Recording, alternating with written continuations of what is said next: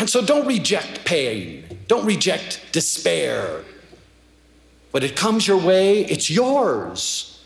Put your arms around it.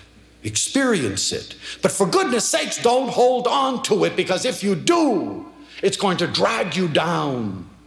Open your arms and let it go. That's Leo Buscaglia. And this is the Depression Detox Show.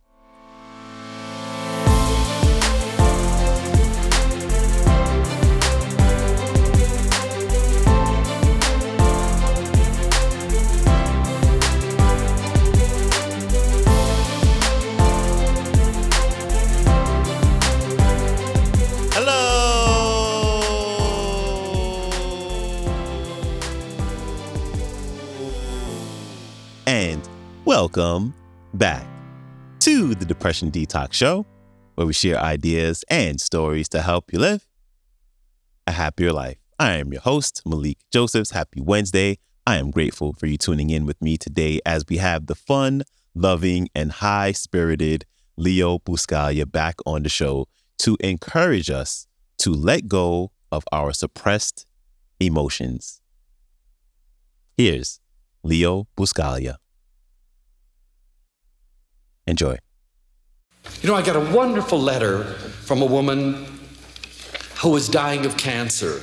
I want to share it with you. I have her permission, and I think she would appreciate your knowing how she feels. But the thing that she said to me that was the most touching was that even though her family was full of love and beautiful people, that no one was ever demonstrative about it until she came home with her husband with the diagnosis of cancer, in which she felt she would have something like 7 months to live, maximum.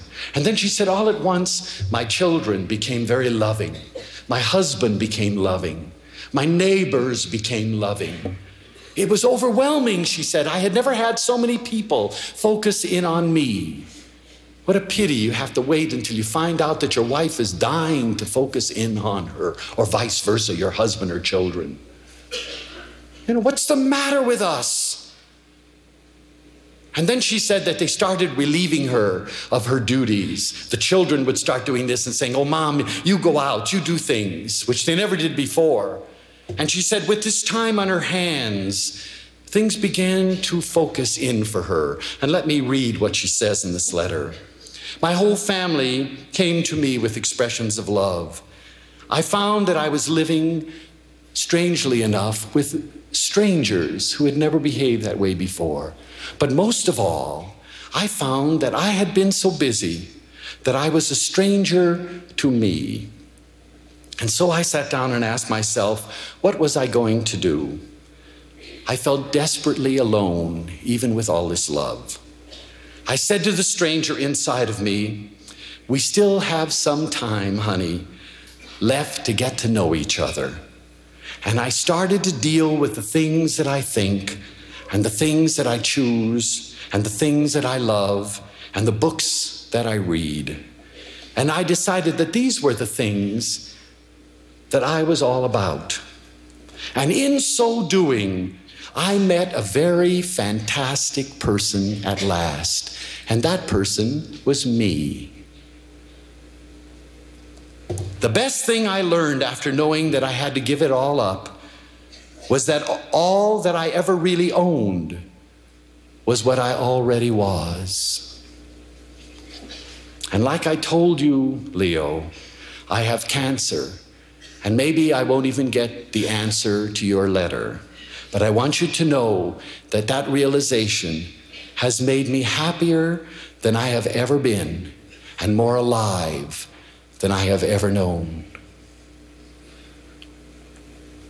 Happiness is here, and joy is here. And another thing, if you want to be a lover, you're going to have to develop courage. Because as I said previously, isn't it strange that to love in a world that doesn't reinforce loving, you need all the courage in the world. I love a thing that Leo Roston says. He says, it is the weak who are cruel. Gentleness can only be expected from the strong. And there's never been a truer statement. Sure, life is pain and disappointment, Life is problems, even despair. But these things help us to evaluate life and to decide what is important. And so don't reject pain. Don't reject despair. When it comes your way, it's yours. Put your arms around it. Experience it. But for goodness sakes, don't hold on to it, because if you do, it's going to drag you down. Open your arms and let it go. And welcome life again and welcome joy again, because that's your only answer. And there is a wonderful thing that was taught to me by a wonderful aging lady who was something like 90. And she said, Leo, always remember this, and I've learned it over a lifetime. Nothing lasts forever. And she said, and I know that because I'm always right.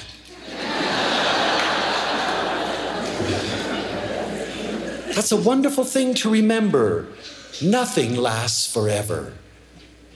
Not pain, not despair, not joy, not rapture, not ecstasy. Everything has a termination.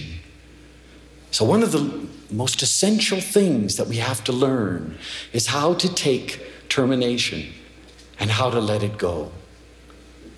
You know, again, I've written this and I know some of you have heard it, but it's so appropriate in this context. One of the greatest things that Mama taught me, and she taught me all of her life, she taught me in hospital. We used to take turns going to see Mama. We didn't want Mama to ever be alone. No one should ever die alone.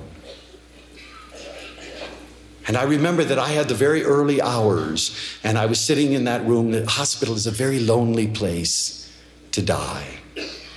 How strange that we should live our lives among people with common things that we know around us, and then end our life in a strange little green room all by ourselves. Something's wrong with that. But anyway, I was sitting there by her bedside and I thought, what a wonderful lady this has been. You know, she broke my tooth. She gave me a stick. She told me once in my life when I was hungry to go starve.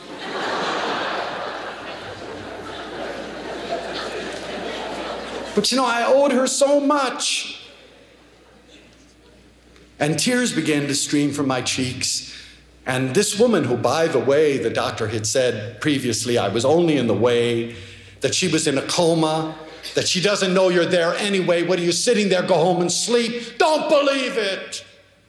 You know, we're finding out that people who are supposedly in comas are aware in some mystical way that there is warmth and love around them.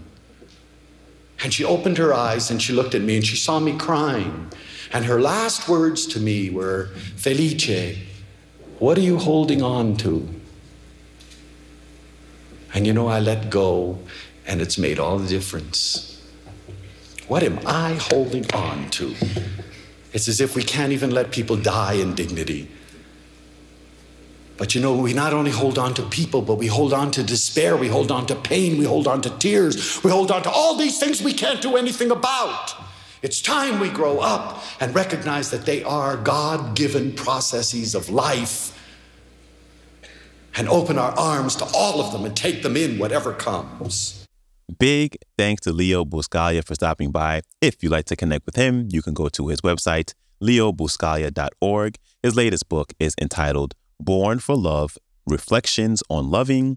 And if you'd like to watch the entire talk, you can go to YouTube and type in Leo Buscaglia, Opening the Ribbon on the Christmas Gift of Love, #1. And I highly recommend that you check it out. It was a really, really good talk, about an hour, but really, really good stuff.